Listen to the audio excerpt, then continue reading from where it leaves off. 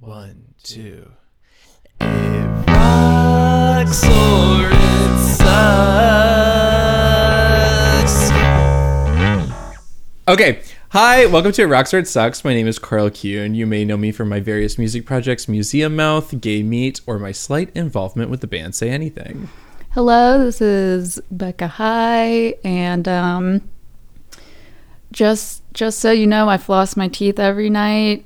I think it's important, and I'm just, using this to brag a little bit about how I floss every night. Okay, you and Nick O'Reilly, night flossers. Really? And y'all think you're better than everyone else. Noted. And today's super exciting because, oh my god, hold on, let me get some choking out of the way.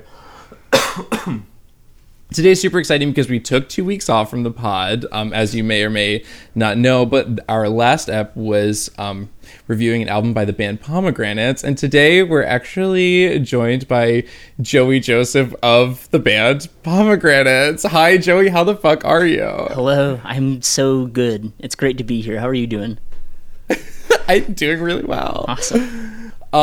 So for listeners that may not know, Joey, I know the band is seemingly inactive at the moment. What are you doing in terms of music with your own self now? I'm working on a lot. I'm currently finishing up.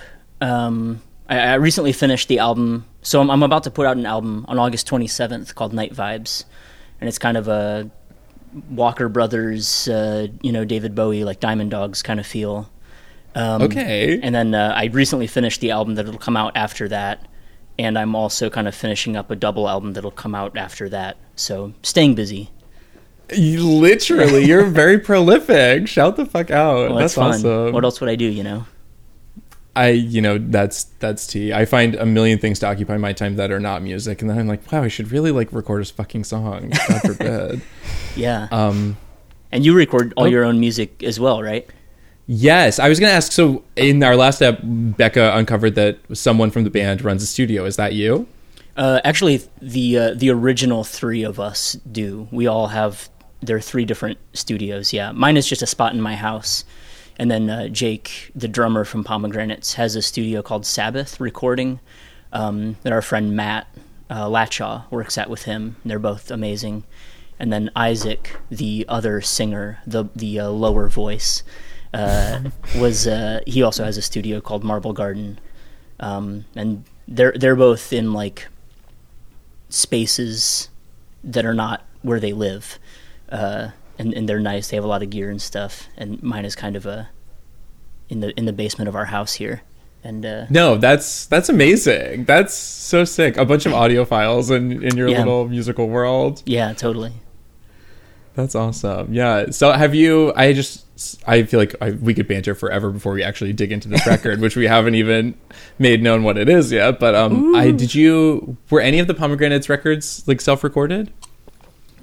We did a few EPs. So the album that you all talked about in the last episode, we recorded at Sound of Music in Richmond, Virginia, which I know they did a Daniel Johnson record there and some Sparkle Horse stuff. And I think Uncle Cracker, is that the name of the band? That is the name of a man, yes. Yeah, okay. So follow me and everything is all right. Awesome. That's on so ribs. I can't. And then is Cracker a DJ kind of person? Oh god, that is going over my head. Okay, so I can't remember if it was Cracker or Uncle Cracker that also. But anyway, they're a great studio, and they did really great stuff. So Pomegranates did our first album, and 2, 3, 4, the 4th album, Heaven, at that studio. Okay, sorry. No, please. I hate to interrupt. I was just gonna say, I feel like Becca and I were such avid fans that I remember watching the content trickle in about you guys recording Heaven. Oh, cool. Which is cool. It's cool to think that now I have a place for those vids in my mind. They were recorded in Richmond. Yeah, that's awesome. Yeah, cool. And then the second album we did do at somebody's house, but it wasn't our house. It was this person, Stephen Loki Howell. It's kind of like an emo, singer-songwriter guy. Super, super nice. Really talented. Yeah. And then the third album we did at a studio in Cincinnati called The Monastery with Richard Insky, who is kind of a legendary guitar guy played with that band Over the Rhine from Cincinnati for years, and does his own stuff, I think under the name Monk. So that's okay, sorry. So super long-winded. Don't apologize. Pomegranates did do 3 EPs. Chestnut Attic, In Your Face Thieves, and Balcony Sunset, I think is what we called those, that we recorded at our friend's house, Caleb Grow, who releases music as Caleb Grow, and he's incredible and such a sweet, just one of the best people I know. I love him so much. So those were like the self-recorded things we did, those EPs. Yeah. Okay, that's amazing. I love that. I'm always just so... No. I am addicted to getting to pry this information out of your skull because, again, I know, speaking solely for myself, I have been a fan of your music for a really long time. And it was like it was a very formative time in my life when I was like a little younger and like just looked up to you all and what you were doing so much. Geez. I'm just geeked. I'm geeked to be like in your brain with a shovel, being like, all right, give me all this information. That's so nice. I really appreciate that. Of course, freak. Absolutely. Okay. Becca, do you have any questions for our beautiful captive audience before we start? No. Amazing. All right. Well, so the three of us are gathered here on Zoom today to discuss and dissect a little album called The Sunlandic Twins by a band called Of Montreal. This is the band's 7th album. It was crazy. I did not know that. I did not know that until today. Definitely the first one by this band I really got into. And then I went back and did Satanic Panic. And then or is that right before this? No. Yeah, I think so. Yeah. It is. Okay, so I did that one, and then I was really excited for Hissing Fauna. And Hissing Fauna is sort of like the peak for me, specifically with this band. I jumped off after that, but I just remember like being gagged by Hissing Fauna, being like, wow, name a better record. I don't think you can. Yeah. But that's not to say I don't have reverence for this record, and I am excited to talk about it. So, Becca, what was life like for you when you discovered the Sunlandic Twins? Good question. 2005, I was way too young, and I'm gonna guess that it was through Graham. I think I have the memory of being introduced to Of Montreal as he's playing it in his car driving me to school, probably. So, as always, as is with most of what was life like and how did you get introduced to this band? It helps to have an indie rock older brother, I think. Yeah. Just in general. Yeah. Okay, Joey, what was life like for you when you discovered the Sunlandic Twins? Yeah, I had just moved to Cincinnati, and I didn't have. I was like just making friends in the town, and my friend Evan Roberts turned me on, kind of like all at the same time. Turned me on to like the microphones and like Mount Erie, which was a really like formative, like huge deal for me musically and like recording wise, and at the same time showed me Sunlandic Twins, and this would have been maybe 2006, like right after this came out. So yeah, and it was huge for me. I mean, it sounds like a cartoon band, you know? Really, I was truly gonna say it's like getting introduced to like Phil and Kevin Barnes at like the same time. It's like the two opposite ends of indie rock. Yeah, right, totally. Yeah, just even in how they present themselves, it's like Phil is like so dressed down, plain clothes, like emo songs. Kevin Barnes is like fanfare, literally the overness of it all. Right. Wow. Okay. Sickening. So, Becca, I did a little bit of research myself into the critical reception of this record, and I was gagged by the Pitchfork score. I know, they're pretty harsh. Also, just speaking to, in case our listeners don't know, they're from Athens, and I have been reminded of that a lot since moving to Atlanta and making friends with people who went to school in Athens, and them talking about seeing Kevin Barnes around town all the time. And like, wow. That is like a lot of, Athens is like the music hub where a lot of big bands come out of, and Of Montreal is one of those. And which is crazy because when you listen to it, you're like, they are definitely European, I think. Yeah. Or Canadian. Or just literally anything other than from Georgia, period. Right, yeah.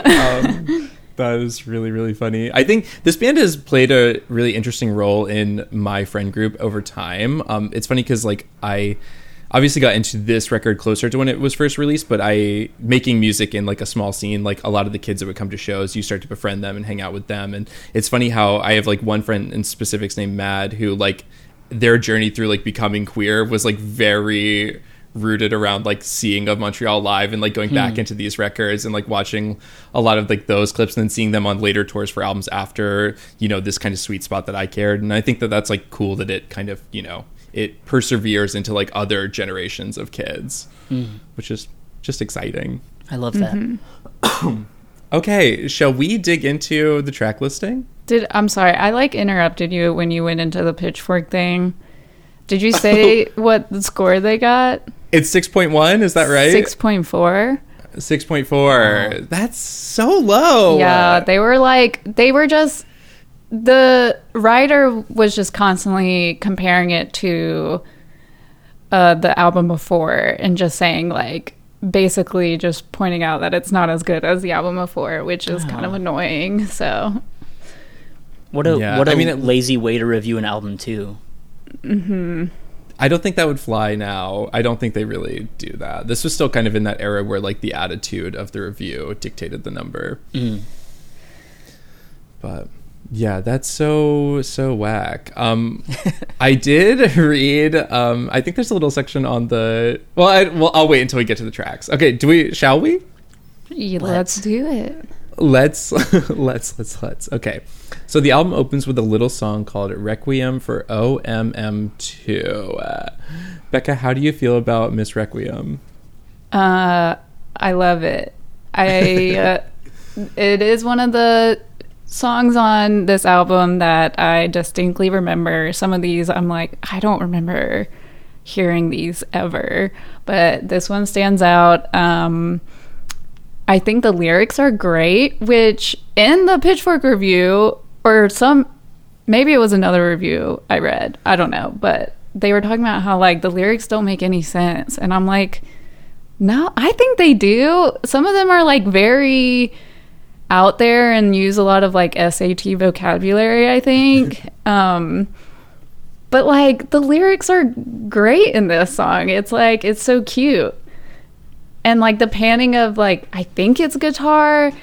Like, Of Montreal does a thing where it's, like, you're not really sure what instruments you're hearing because it's, like, the guitar could be, like, a synth. I don't know. But, like, the panning of it is really cool. And, yeah, it's just, like, that iconic bass tone of this band. Yeah. Joey, what do you think? I totally agree with you. Listening to it again today, the guitars in particular, the way they're panned and kind of like doing like different like rhythmic things from each other is like such a cool, like the song itself is so good that it could just be straight like one guitar, bass, drums, you know, and it would still be really effective. But those like extra things kind of tickling the ears is like just puts it over the edge. I also love it very much, and it just is like such a great album opener. Like it comes out of the gate so strong, and the melody is just fantastic. You're like immediately singing along, even though I never memorized the lyrics or anything. I'm not like a big lyrics guy generally, but oh my god, okay, this is so interesting because I feel like you guys slay lyrics, or in the past you guys have been a very good lyrics fans. But that's very nice. Very nice to hear. You're good at what you do, Joey. You're good at what you do. That rocks. I think this song, I totally agree. I think the song truly, if it was just acoustic guitar and like someone banging on a bongo, it would still be just as effective. But I think that the details really do make it so fun. And I think that now when I hear a song that has like really radical panning, Grimes literally is addicted to this. It like distracts me and kind of hurts my ears.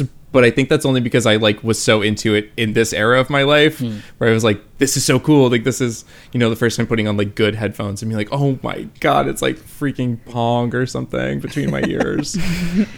Addicted to that, but. And it's effective. It's not just like, hey, look, I can like pan instruments. Isn't that cool? It's like done in a very strategic way, which right before hopping on, I found a K-pop interview that Kevin did. And he like did not know what he was doing in terms of like mixing, because a lot of this is just solo, him in a studio recording it, and he was like, I don't really know what I was doing in terms of mixing, which is crazy. And I like, what? Get out of here. Yeah, when I have been quote unquote mixing without knowing how to quote unquote mix, it does not turn out like that. Yeah, it's insane. Yeah, he's very talented, and it all feels really intentional, which is cool, especially like, you know, now knowing that there was no intention other than to just make it happen. That's very exciting. I do think there are some lyrics I think that are really iconic. The second verse, I remember feeling like a ship whose captain was too drunk to steer, and you watched as I was sinking, waving sadly from the pier. That imagery is so like that already, that if the album art alone didn't give you the cartoon feel, like this really solidifies like very cartoonish imagery, and you really know what you're getting into with this record, and I think it's great. Yeah, that line in particular I feel like really makes me think of like Yellow Submarine or something. Like it puts me in the, you know, and also the lyric later, the Vaseline over the lenses, and like once, you know, after I heard this, once I kind of like learned that trick with cameras and understood what he was even talking about, it was like, oh, cool. Yeah, it's cool that he had that knowledge then. I'm like, wow, how are you the smartest person in the world? You know, like the first seasons of Drag Race. Yeah, season like 1, that filter. Oh, man. I think Requiem for OMM2 absolutely rocks. Big agree. Yeah, rocks. All the way. Also, what does OMM2 mean? It's stand for? Isn't that it's like a compound, isn't it? It's like an element. They're elements together. No? Okay, I'm Googling and I really don't know. I was just wondering that too. I've never thought about it. I just always accepted it. Me, same. OMM2 molecular weight. The Google autofill is crazy. What? I always thought it was a compound. Someone told me it was a compound when I was a child. Yeah, Google results is like, is a combined optical receiver and machine interface, which is designed to be mounted within the machine's. Okay. Now, basketball buzzer. Just, I literally don't understand any part of that. Well, you know what? If you're a listener and you happen to know what the fuck the title of the song is referencing, let us know. Optical receiver for OSI interface. No, this is a product. Yeah, that sounds like commercial grade shit. But everything is like optical receiver. Optical receiver. Maybe Kevin Barnes went on to create parts for something. Or a Montreal fan did. It makes me think it's for like surveying. You know, the people you see on like highways or like the side of the street. Oh, that could be a thing. Don't they use like optical receivers? Becca, I'm the dumbest man in the world. I would not know the answer to that. I'm so curious. I need a How Stuff Works on this. Okay, well, track 2 on this amazing record is a song called I Was Never Young. So a phenomenon that happened to me a lot listening to this record for the pod was that every time a song would start, I'd be like, oh my God, wait, this is my favorite song. No, this is my favorite song. So of course, obviously with OMM2, I was like, this is my favorite song. And then with this song, I was like, oh wait, no, I was wrong. This is my favorite song. This song is just so fun. Becca's staring. Yeah. Okay, I was scared. You were kind of staring at me in a weird way. I was like, oh no, she doesn't agree. I was looking at my iTunes and playing a little bit of it, and also warning, I feel like a lot of these songs I'm gonna do what Carl does and just say they're fun. Well, I mean, I feel like with this band specifically, a lot of this stuff is just really fun. Yeah, which I think the Pitchfork reviewer kind of missed. I'm like, it's just fun. Like, I don't know. God forbid music is fun. God forbid it's not. I wonder what was like slaying the critical reviews at this era, but maybe it was like the microphones. I guess that's probably before this, but yeah, this song rocks. Joey, how do you feel about this song? I love it with all of my heart. I think it's incredible. I mean, it's like, the little like chanting vocals that kind of like come out of OMM2 and come into this. First of all, I'm a huge sucker for any of the kind of like cross-fading, having an album play through, continuously. When the songs connect, it's like chef's kiss. Yeah, chef's kiss all the way. Yeah. And it's generally how I feel about this song, Chef's Kiss. Oh, we love that. Becca, what about you? I think it's really interesting. I feel like the way he layers his vocals and has them sort of abruptly cut off instead of having any sort of decay on them, it feels like he's utilizing his voice as more of like a synth tone in the song, which is really cool. There's like trumpets that come in, which are fun. And then there's like a sudden left hand turn towards the end where it's like, ever since I was a kid, I've been a brooding basket case. Oh yeah, it like changes up the rhythm and he's like, ever since I was a kid. Like that's, guess what? Fun. It is. There's just like so much joy and bliss in the way the music sounds on this record, especially this first half of the record specifically. I think something that's really cool, knowing that he's kind of like a self-recording person, is that like he doesn't really feel like there's any like rhyme or reason for like adding guitar parts. It's kind of like, I have an idea in my head that would sound cool here, I'm going to put it on top of what I already have. And I love that. I love when you're just like literally building up the ideas rather than like thinking like, how could I do this live? Like, that's like, there's so much freedom in that. I think it really yields like a more interesting product when you're just like truly, not applying any constraints to your ideas. Yeah. I also love how the guitars kind of on the whole record just sound totally like, like DI'd, like not like there's like some modulation on them and stuff, but they're just like very clean, like plugged straight into the computer or whatever, I assume computer, and just how clean it is. Yeah, there's no like room noise from the amp or anything like that. It all feels very like straight into it. And sometimes that can be like a really jarring sound or sound really mechanical, but there's still like so much warmth here somehow, some way, which is really cool. Very smooth and warm. Yeah, I agree with you. I think this song fucking rocks. Yes. I was never young, rock. I was never young. Yeah, I just got to the rocks. horns. It's so cool. Dude. So good. Okay, track 3 is a song called, I was like trying to think of an adjective to describe it, but the song is massive. It's a literal slay and a hit. It's called Wraith Pinned to the Mist and Other Games. I feel like we have to just go ahead and acknowledge the Outback commercial of it all. I read that and I don't remember that being a thing, but I read it somewhere. I remember it being a thing. It shook my friend group to our core.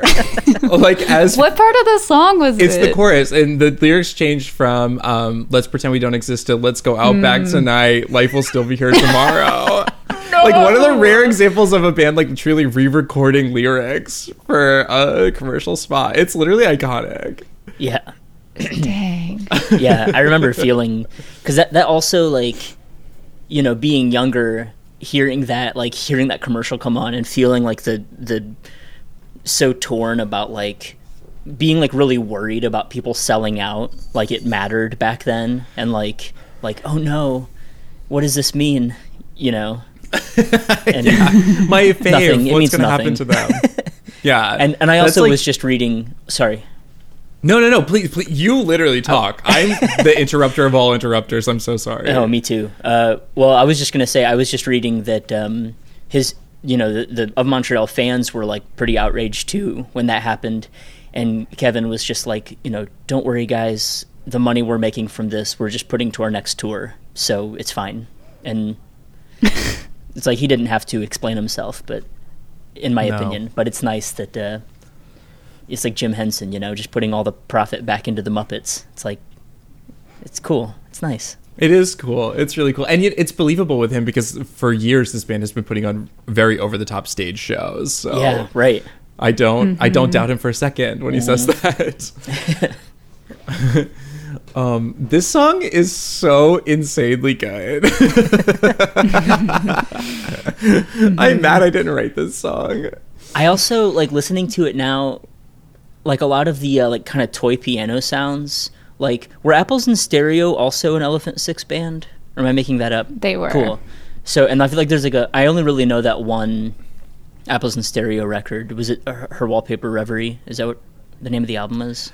Oh, I have not heard those words in a sentence in so long. Oh my God. I was just listening to that while I was cutting the grass a few weeks ago, and because I think like Strawberry Fire or whatever, like the big single from that Apples in Stereo record came with like Windows Media Player on a computer we got. It was like that and like some David Byrne song, and I was like, oh, okay, cool. I don't know. I didn't know who David Byrne was, and I remember being so excited and like the toy piano all over that Apples in Stereo record. And I love like just kind of like this era of the Elephant Six, like the way that they interpret all of like the 60s pop and like the 60s like worship and like the panning, like the kind of extreme panning stuff and like but kind of like the real playful childlike instrument sounds on this song were just made me think of that. I feel like this is like kind of like a pinnacle of like what when I was in high school people like describing a band as twee, like like those tones, those to me will always be like quintessential like totally twee vibes. Yeah, it makes me immediately just like Mary Jane shoes on everyone. Is that what those are called? I know that. Yeah. Yes. We the shoe, capital T, capital S, like the dress. Okay, yes. Does anyone have anything else they want to say about this particular song? It's like having a good time type of song, not a care in the world. The bass line is so iconic. The bass. This song is mostly just like bass and drum machine and vocals, I feel like. Yeah. I also love that it's one of those songs that like, that when they play this live, that bass line comes in, and it's like one of those songs that like, people like lose their minds. Just the bass line like intro, like what's coming. Oh my God, Outback. yes. Outback is coming. Our Bloomin' Onion is coming. Hell yeah. Honestly, I would devour one right now. So. Yeah, it sounds so good. Oh, right? Oh my gosh, y'all. I'm going to say that Wraith, Pin to the Mist, and other games, I'm going to say it fucks. Me too. Yeah. Okay. It fucks. It fucks. It's the song I remember most from this album. Cool. Same. Yeah, it's so memorable. All right. Yes, it's very iconic. All right, track 4 is a song called Forecast Fascist Future. It's kind of our first guitar rock song of the record. Yeah. Becca, how do you feel about Miss Forecast? It's not my fave. The chorus is the best part. Agreed. I get major musical vibes from this song. Cool. Every time I listen to it, I'm like, he is putting on a musical right That's now. awesome. Especially the way he ends with like some verse or something, he's screaming like gentle, and it's like the grand finale. Yeah. So cool. I mean, I don't know. It's just like this is filled with like those vocab words that is like what sanguinary, like who puts that in a song? Myopic, just prescient. SAT vibes. It's really that. I feel like this band, I could almost credit this band with my like addiction to vocab in songwriting. It's crazy that these words are in a song and they somehow work. It's really funny. Yeah. I feel like for some reason the only other band I know of that does lyrics like this is like Slayer. Did you already say that? And it's so Joey, there's no sentence I know has never been spoken on the pod more than one of us saying that Slayer is good at vocab. Yeah, right? Like, yeah, and it's so funny to me that it's like Of Montreal and Slayer are the two that seem to do this the most. And it's like such an odd couple. Wow, I'm not familiar, but I'm intrigued. I only know from skate videos, I guess, is like the only time that I've ever like listened to Slayer. It's like skateboarding videos when somebody just has to skate to Slayer. Joey, did you have a big skateboarding phase? Yeah, I like told my parents like I'm skateboarding, I'm not going to college, and they were like, okay. And then I just kind of fell in love with music through skateboarding videos and quit skateboarding and music. Oh my god, I literally am so addicted to this intel. That's amazing. Okay, so was there... I had a very small phase, if that's what you're going to ask. Skateboarding? Yeah, did you, Becca? Had like a longboarding phase. Awesome. That looks so fun. I've never tried it, but it looks like the most pleasant parts of skateboarding. It is. It's so fun and it's so much easier than skateboarding, I think. Yeah.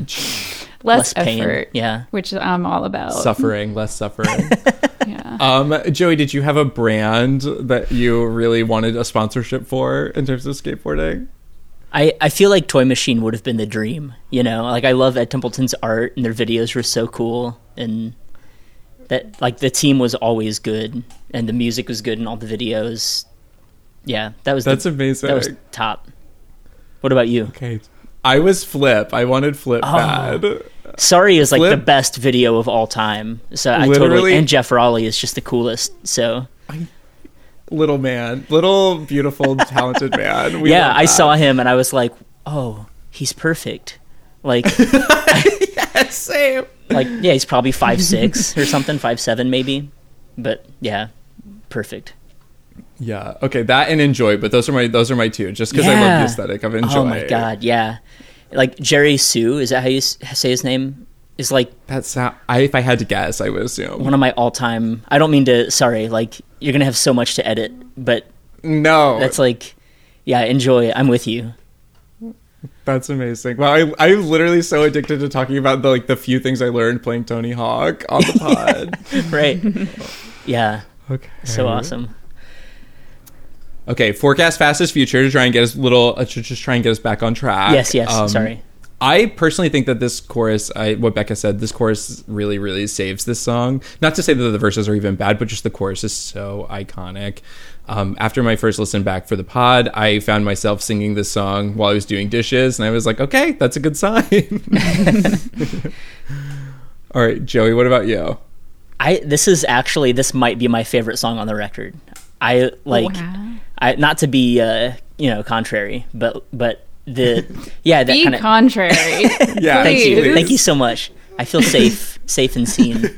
The acoustic guitar, that like quick double strum kicking in is like, oh, this is going to be great, and then it is like the kind of like lead guitar solo that kind of like opens the song.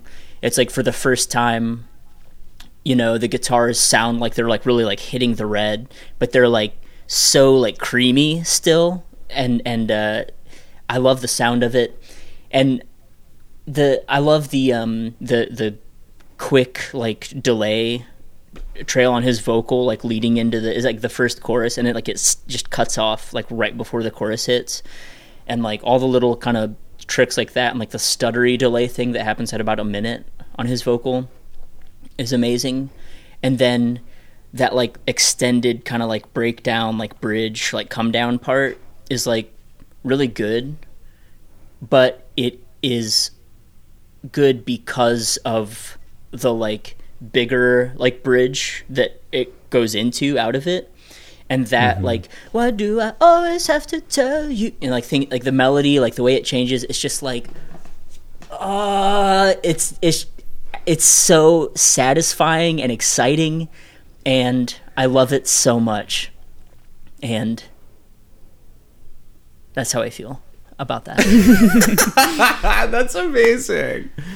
Yeah, I feel like Kevin Barnes is a genius when it comes to like assembling a song and knowing like what to put before another part to make each part their own unique sort of thing. Yeah. He's just like it's always interesting, and it never feels like jarring. I feel like as this band went on, it started to feel a little jarring, and that maybe that's why I got less interested. But like this is such a sweet spot for just like all the parts being so good together. Yeah, I agree with that.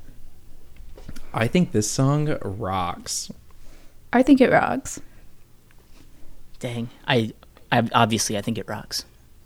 Slay. I mean, you could always say it fucks if you want to. It does no fuck. Pressure. It fucks so much. Yeah. Okay, sickening. All right. So that leads us into track 5, a little song called So Begins Our Alibi. Genius is telling me something that Wikipedia told me earlier, and that is that Alibi is the name of Kevin Barnes' daughter with artist Nina Barnes. That's a cute little factoid. Yeah. Apparently, this song signals the second act of the album. Oh, cool. I love that. Okay. More like It sounds like musical theater vibes. It sounds like a video game, which in the Pitchfork review, they say some other song is like Sonic the Hedgehog vibes, but I'm like, no, this is the video game song. I agree with that. So when I was making notes about this record, I made a note that I really like this song, but now that I'm listening to it, I'm like, what? I don't okay, even, like, the recognize chorus. it. When it gets to the chorus, it's so good. Like, I'm not into the pre-chorus, like the leading up to it. It is very like I'm playing Sonic the Hedgehog, like Totally. And then the aria is bleeding. Like that is so good. Yes. I had the same experience. Sorry. No, please. There's literally no such thing as interrupting each other on this podcast. Okay. Well, I was just gonna say, like, yeah, I totally agree with you, Becca. Like, I think I was running the other day. Both of you, what you were saying, I was listening to this, and this song came on, and I was like, oh yeah, this song, and I thought about skipping it, but then it got to the song, like almost 2 minutes in, it finally like becomes what it's going to be, and it is like, oh yeah, I do love this. But as much as I love video game music, the whole kind of like intro to the song feels a little slow for me. Like, it serves its purpose on the record, but I agree with you. It's like it didn't need the crazy intro, but in terms of listening to the record straight through, the crazy intro does help move the record along. It's so funny how it's like, I wonder like what came first, like the chorus or the crazy intro. Like, I really want to know. Yeah. With him, I feel like it could be either. Yeah. I mean, and that's like something that I love about the Skeletal Lamping album, and I wonder if it was the case with this song, where it feels like he just has, at any given moment, like 40 different like pop gem like vignettes kind of like laying around, and he's like, okay, there's probably enough here for an album, we'll just stick them together. And this song, like the first 4 songs kind of do that, but they feel very natural, like you were saying. But I don't know where that's going.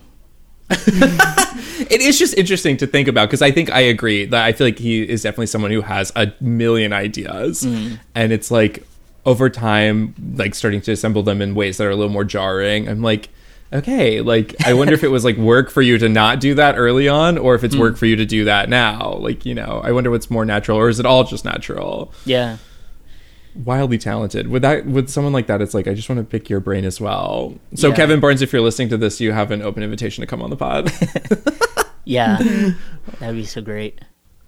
I think So Begins Our Alibi rocks. Yeah. There's a really cool part towards the end where it's like dual basses going on, which is so sick. I mean, talk about an album that just highlights bass more than like the instrument bass. And you know, it barely sounds like bass most of the time. Like, they're always kind of these like high on the neck parts with like chorus or something. Like, The way Yeah. he uses bass on this record is so interesting. Yeah. Yes. I completely love agree. this song. I love the chorus. I think it's cute. Does it rock or does it suck? I think, yeah, it rocks. Sick. Yeah, I think it rocks too. Yeah. All right. Sick. So track 6 is a song called Our Spring is Sweet, Not Fleeting. This is an instrumental track, which there are a couple. This one's kind of scary. Really? I think it's like sweet but scary. Don't It's you got think? like Danny Elfman vibes for me, big time. It is kind of like circusy, like clown imagery. Like which it sounds is like it could be spooky. from. Sorry, yeah, it sounds like it could be from like a nightmare episode of like Rugrats or something. Ooh, You know what I mean? That's Yes. spot on. Yes. Yeah, nail on the fucking head. I'm gonna just say it rocks because it's inoffensive and it does something. Yeah, it's a fun little tune. Also, I think the Party's Crashing Us hits so much harder because this is right before it. Could not agree more. Not to get ahead of the thing, but I feel like also considering that this rocks for that reason. Yes, agreed. Okay, so track 7, The Party's Crashing Us. Joey, how do you feel about The Party's Crashing Us? It's awesome. It's like these like synth lines. This melody is so great, and it doesn't waste any time getting right into the fun. And I love the space and the verses. And this is the song with the lyric that's like, what's he say? Is this the song where he says something about like black wizards? Like, it has some like wild metaphors in it that are like so like cool to like imagine visually, like, or just weird, phonetically pleasing, and also like what are you talking about? I love it. Yes, it's like the absurdity, like just a metaphor that it's like, how did your brain go there? Yeah. Yeah, verse 2 is, oh, well, we made love like a pair of black wizards. You freed me from the past. You fucked the suburbs out of me. I made note of that line. You fucked the suburbs out of me. It's love that. great. Also, like, It's- I always thought that Hissing Fauna was like the first appearance of an F word on an Of Montreal album, and I've been listening to this record for years and didn't notice that he uses a cuss until like the past week listening to it. That's amazing. You learn something new every day. Yes. Oh, man. This song is wild. I like literally don't even know what to say. It's good. It's really good. I feel like out of all the songs on this record, I feel like this is the one that feels like it could have landed on Hissing Fauna. Like it kind of like hits a lot of that, like that kind of disco-y guitar, like bouncing sort of sound that I feel like Hissing Fauna really slays. Whereas I feel like I view this record as more like Beatle pop, less like disco. Like in general, I feel like the thesis of this is Beatle pop, and then the thesis of Hissing Fauna is like disco. So Yeah, I think feel that's, that. we love to like connect the little stepping stones, or I personally do, between records, and I think that this is that for me. Yeah. Becca, what about you? The chorus is the best part of the song. That's like, honestly, if this song was just like verse 1, chorus, verse 2, chorus, I think that would make it a perfect song. Like, I feel like there's like a weird bridge where it's just like a synth, crazy like fun synth solo, which I'm sure is a blast, but for me, I'm just like, okay, yeah, okay, this is fun, but I'm ready to move on. Yeah, at almost 5 minutes, it's like, okay, we could have edited down a smidge. Yeah, but- it's just, yeah, it could just do with some editing, which I know if I was like playing this, though, I'd be having a blast. Like, yeah. you're just like, yeah, this synth is, everyone wants to hear this synth solo, just going crazy. Yeah. It is really fun. Yeah. But then it goes into like just straight up like piano. Yeah. But It's So cool. I mean, it's still rocks. yeah. it's mixed really well where it doesn't feel like absurd, even though in theory it is absurd. It's so cool. Oh, I think the song absolutely rocks. Yeah. Yeah, no doubt. Rocks very much. It rocks quite hard. Yeah, Okay. I love it. Track 8 is a song called Night Rider, and it is also an instrumental song. I'm going to listen to a smidge of it and see. Same. That does remind me. I went and saw Green Knight. Joey, have you seen the Green Knight? No, I haven't even seen a trailer. How was it? Oh, I've heard about it. It's really boring. Awesome. I can't wait. It's so... I don't think I've ever felt more impatient sitting in a movie. Wow. To be honest.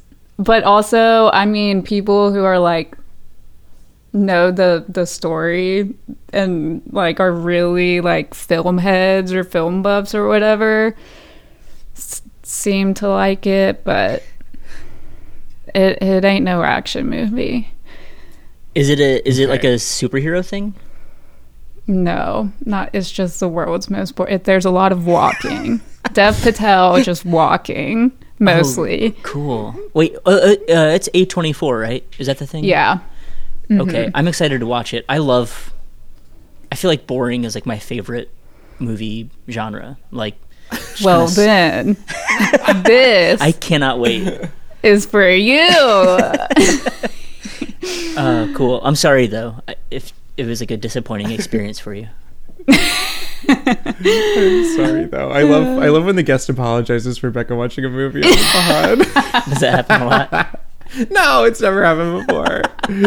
Also, you're the first person to ever apologize for Becca watching a movie and the first person to mention Slayer on the pod. I'm like literally addicted to this. Oh, I don't believe that. Dang. Cool. No, I mean, I believe you. I'm not calling. I was gonna say you're calling me a liar on my own podcast. That's not me. It's not me. It's very off-brand for you. Knight Rider's cute. It's very bass and like slinky synth. It's like it feels like driving in a sports car. I like it. Yeah. I think it's fine. Yeah. Okay. I'm not like putting it on any like mixes, you know. But not even as an interlude. I mean, that's its thing, right? Like it's functional. I feel like on the record, like, yeah, because you can't.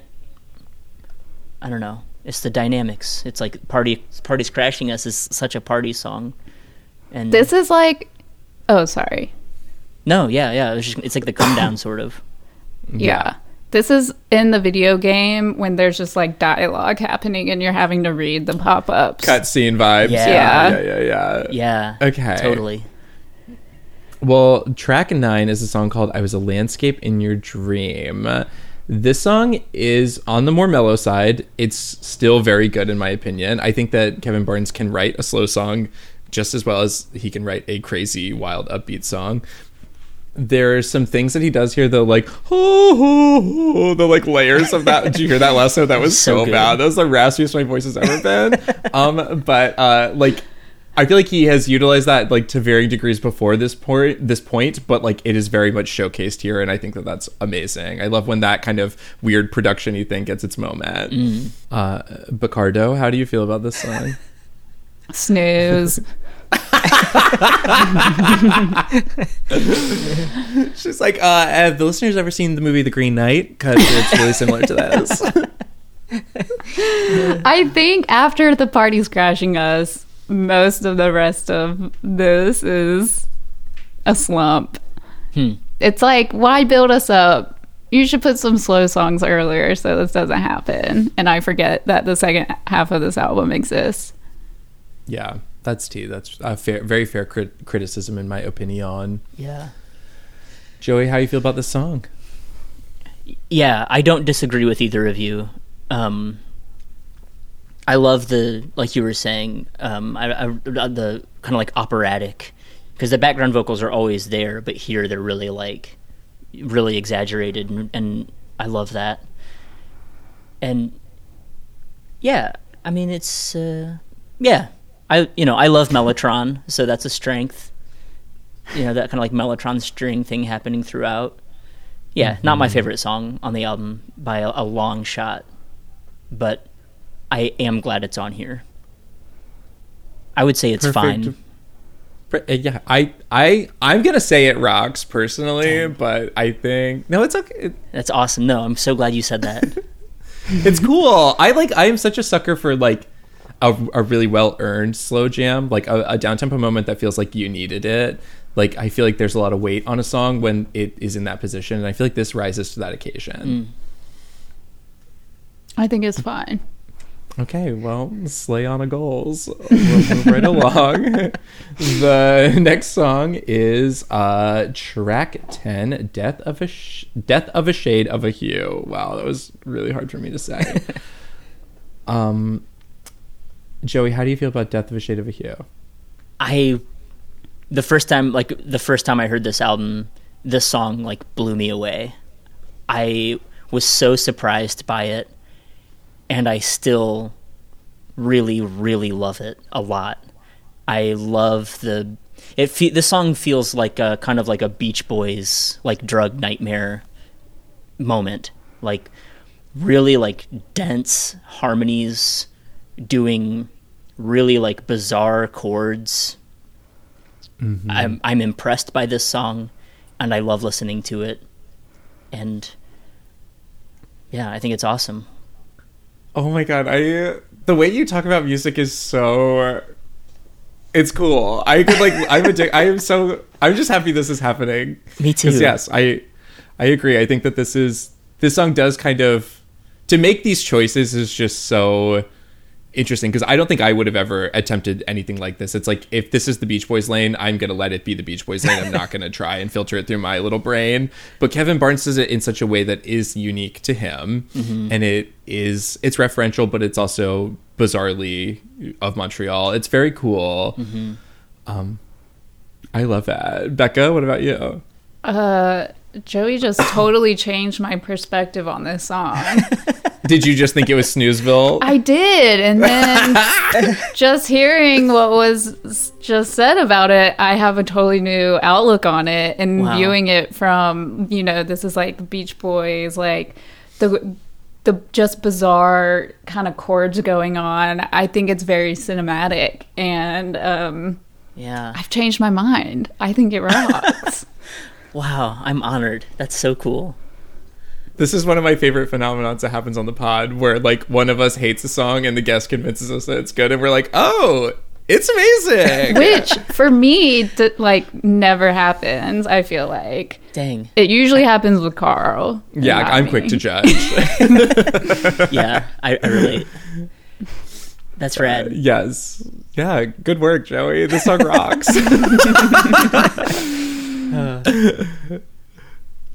Okay. After Death of a Shade of a Hue is track 11, Oslo in the Summertime. I'm going to listen to a little bit of this, even though even the Spotify plays alone will tell you this song is a fucking hit. Hell yeah. This is the song that made me choose this album. Is it? Wow. Cool. I will straight up say I am on record in the history of this pod saying very often with frequency that I hate when a song is vaudeville, and the song starts a little vaudeville, but this song rocks.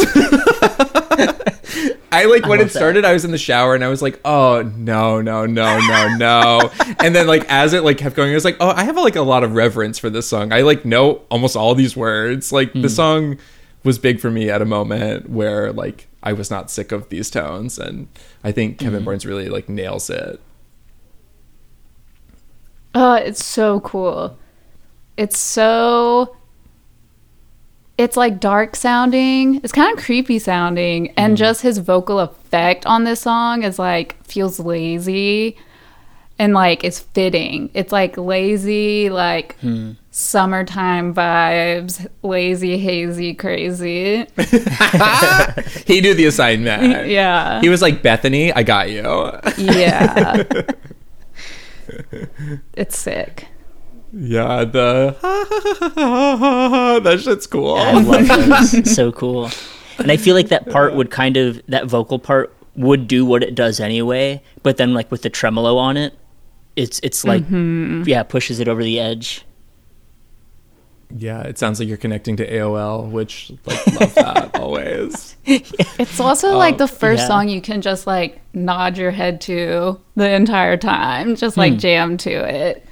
Yeah. Instead of like there being like weird switch ups and just like left turns out of nowhere. Yeah, right. Yeah, it's fairly linear. Yeah, that's a really great observation that I think at this point in the record, I don't expect the song to be linear. So when it is linear, I don't even notice because I'm like, I was already on high alert for that. Yeah. I think like... All right, Joey. Well, yeah, I'm trying to think, was it that first...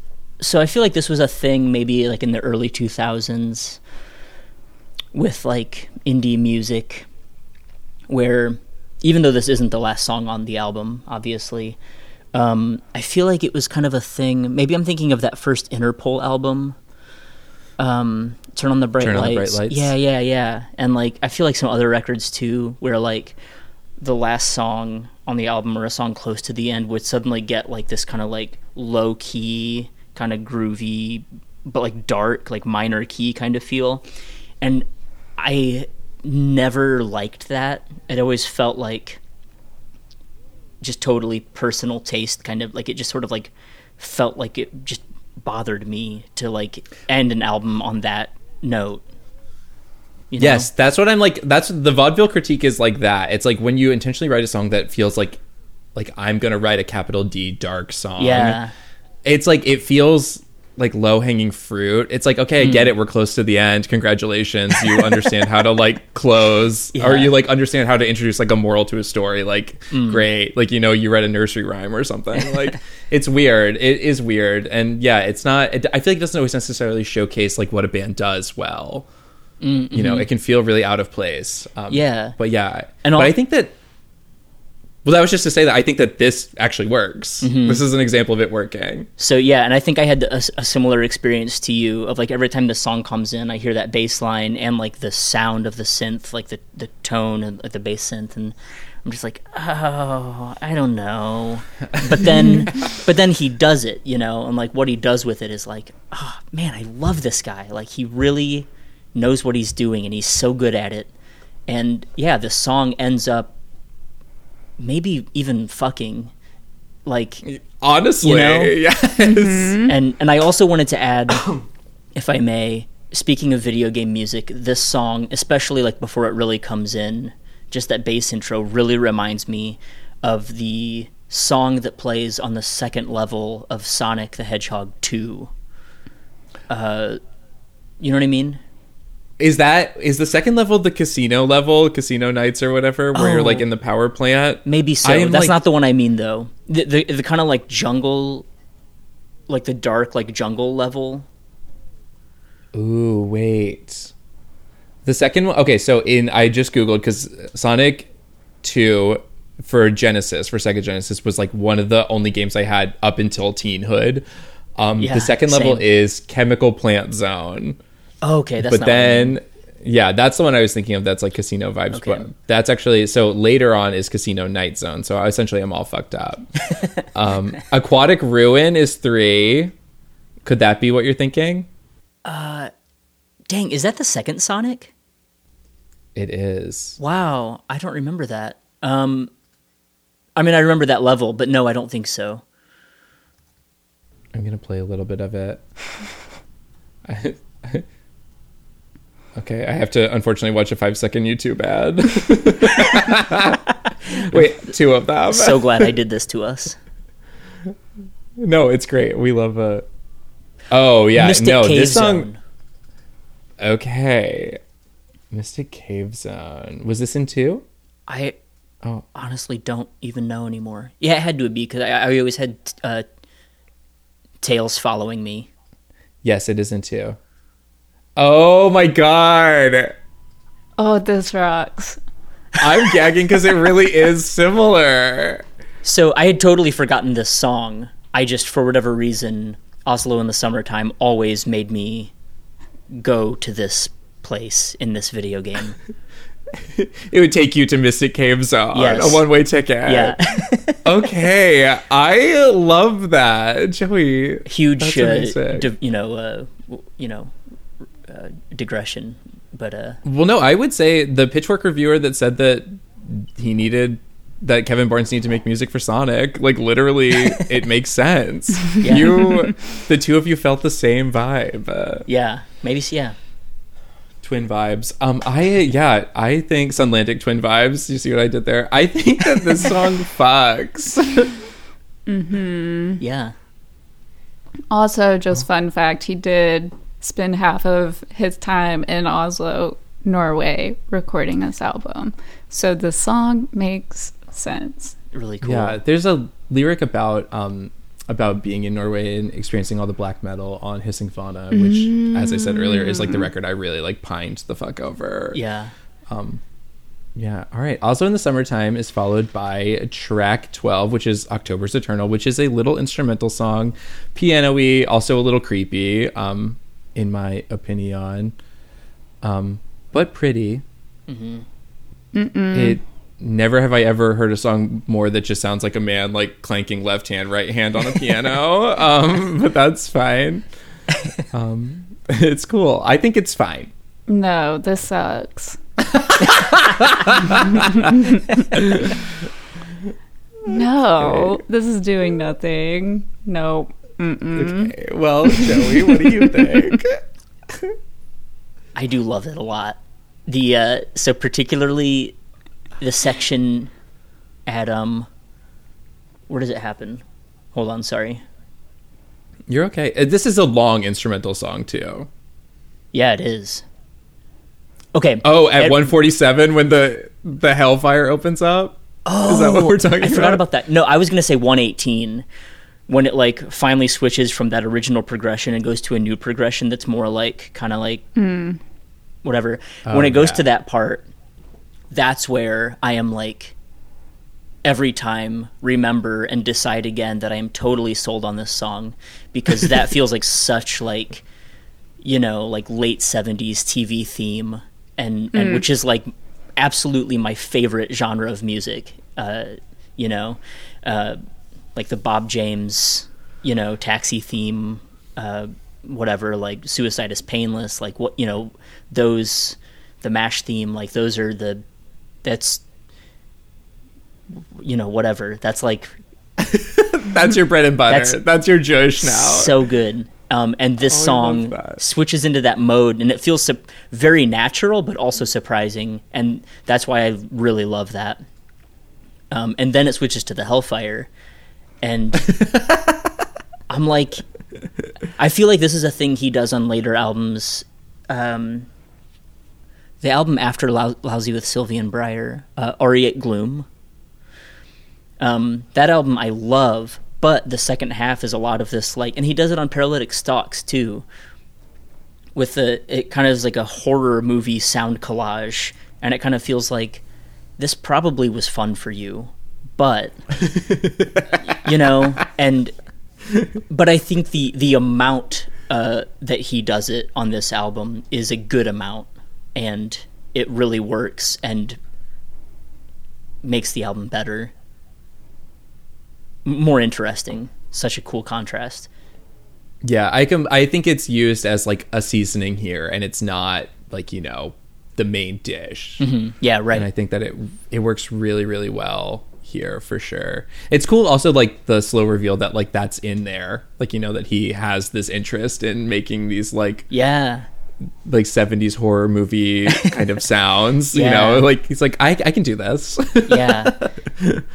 I think it's cool. I think that the song, I think it rocks. I like the end. That sounds crazy spooky. But I think up until then, it just reminds me of like taking a MIDI class in college and like writing my first song and like using nothing but MIDI instruments as like a project. Yeah. That's really fair, Becca. I feel that too. But have either of you listened to oh darn it, what's his name? James, I'm gonna do another James Ferrero. Never. Oh my gosh. Okay. So is it okay if I do another diverge kind of? Joey, of course, it's absolutely fine. I don't want to like take up your whole day, but so James Ferrero has this it's the only album I've spent any time with, but it's called Night Dolls with Hairspray, and I can only find it on YouTube. Like, it's not anywhere else. And this album is so exciting to me. I love it so much. So I was like reading about James Ferrero, and kind of after this, like, he kind of went on to make these like kind of bizarre, like, just like MIDI albums, and they just sound like MIDI strings. But apparently he's like the coolest artist of all time, according to whatever, like, hypnagogic pop rabbit holes of the internet, you know, like. But anyway, you saying that, Becca, just made me think of him, and thinking of like this kind of like new age where like CDs and jewel cases are the new cassette, and like you know, as far as like cool factor goes or whatever. And I'm like making myself feel very old right now. No, like, such a grandpa, but like no. Like, I feel like, yeah, that kind of like goofy sounding like MIDI music is, it feels like such a cool, it wasn't, I imagine, cool in 2005 the way that it is now. But anyway, I'm sorry, that made me think of that when you said that. No, that's I love to learn. I love when the guest educates us on something. I'm excited to dig into James Ferrero. Good luck. I think that it seems hard. There's a you mentioning like the MIDI of it all, like, and how like that's like just such a funny thing. Like, there's that one Waves record, the one with the 3 Vs, that when it came out and people were like literally gagging for it, I was like, you guys clearly have just never opened like Fruity Loops, like, you know. Like, you know, like the sounds that you guys are like, oh my god, I've never heard anything like this. I'm like, okay, well, download Fruity Loops, it's free. Like, you know, that was like my whole takeaway with it. But it is funny how like that doesn't happen anymore with music like that. You don't hear music that sounds like that anymore. MIDI has come a long way. Also, it was fun to learn that why can't I think of his name all of a sudden? Kevin Barnes? Yes. I was about to say James, but no, he actually worked in Reason, which is what I learned in college to do MIDI stuff in, which is kind of like, I don't know, no one uses it, but that was like a fun little thing to learn. That is cool. I didn't know that. Yeah. Do you still make music, Becca? I do, but none of it involves MIDI because I do not have those things. Cool. I'm sorry to ask. I feel like I was like, oh no, you're good. I'm not like, that's not my main thing. Cool. Oh, yeah, I mean, yeah, I was like just trying to like, you know, learn a little bit and get prepared before we talked, and I like, yeah, I didn't find that. Unfortunately, you're a good but student. I'm looking forward to. Is that where would be a good place to hear what you do? Just go to beccahigh.com. Oh, and perfect. then that's just kind of my website to send to employers. Nice. Okay. I love this. I love that, Joey. I'm literally so addicted to you being like good student vibes, wanting to do your homework before you jump on the pod. That, it like means so. I'm the same when I go on any other podcast. So like, I just appreciate that. I mean, I was nervous today. I didn't want to show up and look like an idiot. So. Oh my god. No, well, in any sort of, you know, in any sort of situation, I think Becca and I, specifically me, am a bigger idiot than any of our guests. So, you know, it's much appreciated that you're never going to look like the dumbest person on the podcast, because unfortunately I host the podcast. That's funny. All right. Great. So track 13. Yes. Track 13 is a little song called The Repudiated Immortals. It is the closing track on the record. I have to give me just 1 second. My Spotify started playing Bunny Ain't No Kind of Rider, and I was like, this is not on this record. Okay. No. I feel like, is it hidden on your Spotify? What, the last track? Mm-hmm. No, it's Repudiated Immortals. I can click on it just fine. Oh, interesting. It was hidden on mine yesterday, but I also have this album in iTunes. So that's really interesting that you say that, because for probably like the first like 7 years that I loved and listened to this album, I'm sorry to say that I had like a bootleg copy of it on my iPod, and I for years thought that October is Eternal was the last song, and I didn't even hear this song until a couple years ago, and it felt like a completely thrilling like experience, like a fun bonus track that I never knew about but has always been there. That has happened to me on albums before, because I think it was with the Waves album, King of the Beach. Whatever reason, in my iTunes, the order of the tracks was all out of whack, and then I listened to like the actual order they were supposed to be in, and then I think Felix, they were saying how I had a totally different experience than most people. That's so interesting. There's like something to be said about that era where you had to manually like manage your iTunes library. That like that was a thing. We did Good Health by Pretty Girls Make Graves, and I confess that I originally only knew like 7 or 6 of the songs because I bought them on iTunes individually, and I didn't have enough money to buy the whole album. So I like skipped the little instrumental songs. I was like, I don't need those. I just want like the songs. And it's just funny how like that's in an age of streaming that is so far gone. Yeah. Man, I love that. Oh, okay. So the Repudiated Immortals. This song is cool. It's the smooth jazz song. It feels like a slide into the home base, like the home plate. Like we're at the end of the record, and it's just like nothing jarring, nothing wild. All that came before this. It's just like a really nice way to go out, I think. Yeah. Joey, how do you feel about the song? Yeah, I totally agree with you. It's like so mellow and straightforward and pleasant. The sounds are like, they all feel like soft and round and like nice. And it's so, this also kind of has like Hissing Fauna vibes to me, honestly. Like it reminds me a little bit of the, maybe just the bass line kind of reminds me of the song, you know, the one from Hissing Fauna that's like, get my groceries. Oh my God. I forget what it's called, but you know what I'm talking about? Yes, I do. My search bar is actually missing on Spotify. Oh, How no. iconic is that? Do you use the app on your computer? I do. The app on computers is terrible. I always just use the web browser. Yeah. Oh, that's so much smarter. Also, there's a point in here that is he just is like, no, and it makes me think of that Jessie J. No. Oh, cool. It's like we're referencing memes. Cool. Oh, I don't know what that is. I don't know what. We'll send it to you. Don't Okay, worry. thank you. Yeah. But yeah, I love that line. I love when he does that. I feel like I remember there was some Pomegranate song. I can't think of what it is now, but that we would do. And when we ended it live, like I would like repeat the word love like over and over again for kind of a while. And I remember in Chicago one time afterwards, this guy came up to me. He's like, yeah, you guys are pretty good.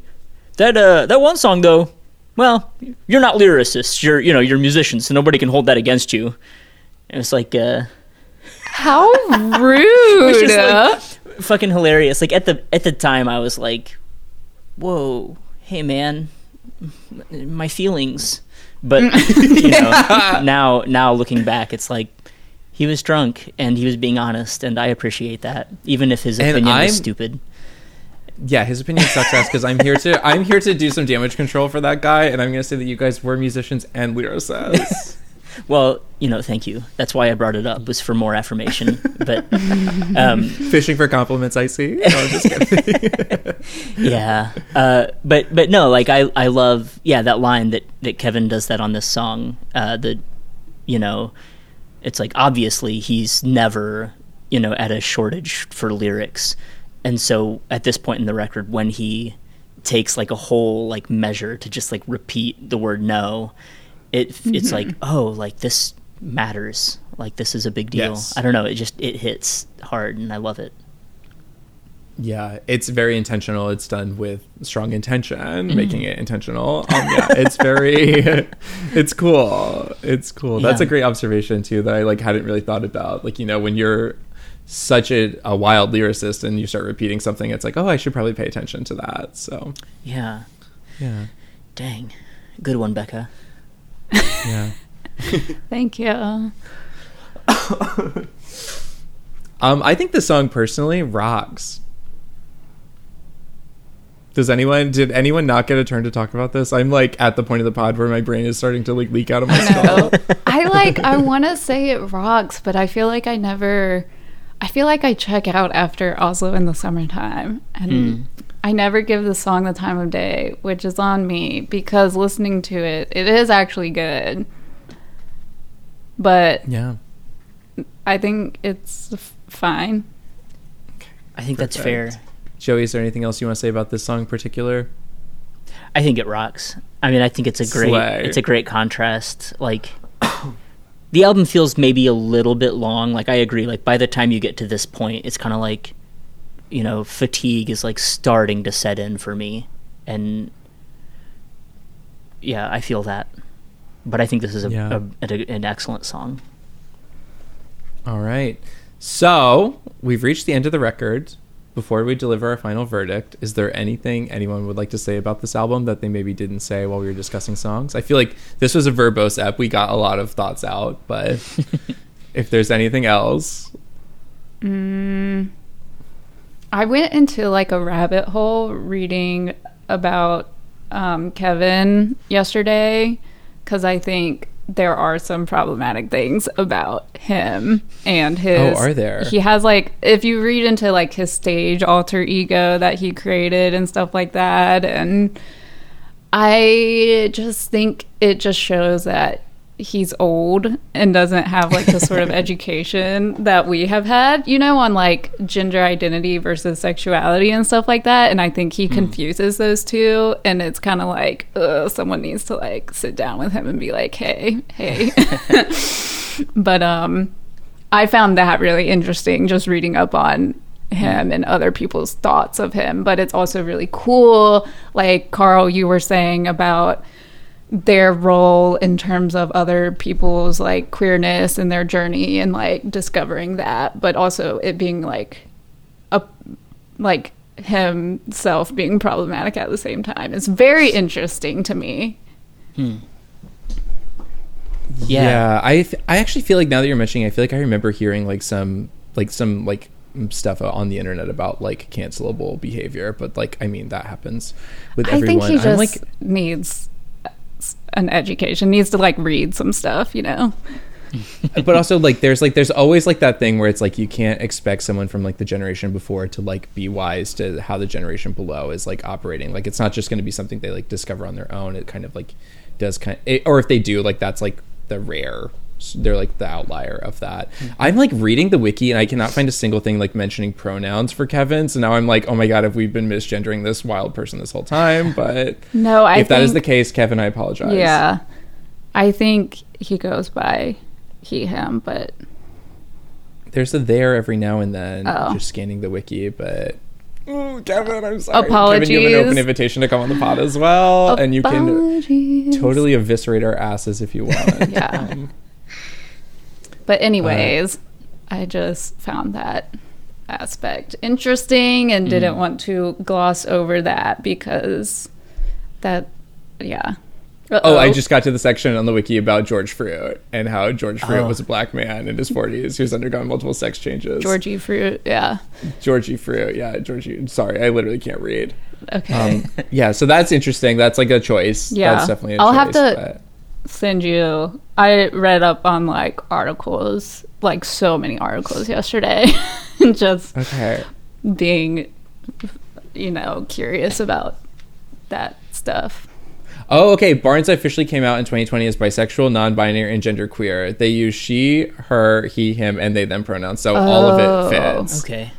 Okay. That makes me feel a little better. But Okay. again, Kevin, if you want to come on the pod for any reason that is not related to your pronouns, you still have that door open to you.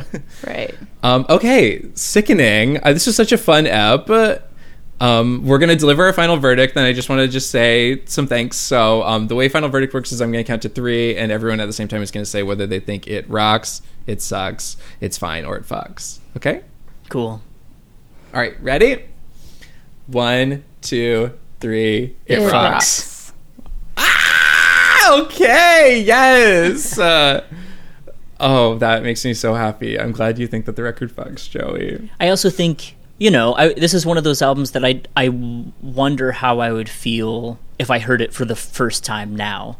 I don't think I would love it in the same way. I think it's just a really, like, important and special album to me, like, where I heard it in relation to my, like, development as a music person. Totally. A lot of this record, or a lot of this podcast, like the thesis of Sure. this podcast, is exploring kind of like what that record meant to you when it hit you. Yeah, that's cool. And and I think like speaking to what I was saying earlier, like I feel like this is a great band for people to like get into at any point in time and go back, and especially if you're a teen, like that's amazing. It's formative. It can be very formative. Yeah. I definitely have moved away from liking music that sounds like this in general as I've gotten older, but I feel like that's not unheard of. So. Yeah, same. Okay. Well, Joey, thank you for overcoming your screen fatigue to join us today on this pod. Something I forgot to ask earlier was, did the couch get delivered? Table. Table. Okay. I don't know. I don't know. I think they were just going to like leave it in the driveway. So I'll find out. I don't know. It'll be a fun surprise. Yeah. Yeah. Oh my God. Okay. So Joey, where can listeners find you online? The best place is probably Joey Joseph. My Bandcamp. It's Joey hyphen. Is that what it is? Dash, not underscore. Dash? The dash. Yeah. The one that's above that. Yes. Yeah. Thank you. If you don't shift it. Yeah, and that's JOESPH .bandcamp.com, and all of my music so far is on there, and also have a website kind of for the studio and the freelance stuff. That's just theeyebrowpalace.com. But Awesome. yeah, and I just am very grateful for you all letting me come on. I love this podcast, and yeah, this was a great. Thank you so much. It was a really great time. Thank Literally, you. of course. Thank you. Yeah, I am just so happy this worked out. We can edit this part out, but I'm sorry that like last week I was like essentially bombarding people with like potential scheduling, but I was just like doing too much at once. So I'm glad this worked out so perfectly today. Yeah, me too. Yeah, awesome. Oh, wow. Beautiful. Okay. Thanks for listening to It Rocks or It Sucks. Bye. Bye. Bye. It Rocks or It Sucks is produced and edited by Becca High and Carl Kuhn. It's mixed and mastered by Becca High. You can follow the pod on Instagram or Twitter at It Rocks or It Sucks. Thanks for listening, and feel free to like, follow, rate, review, share, do whatever you want. Bye.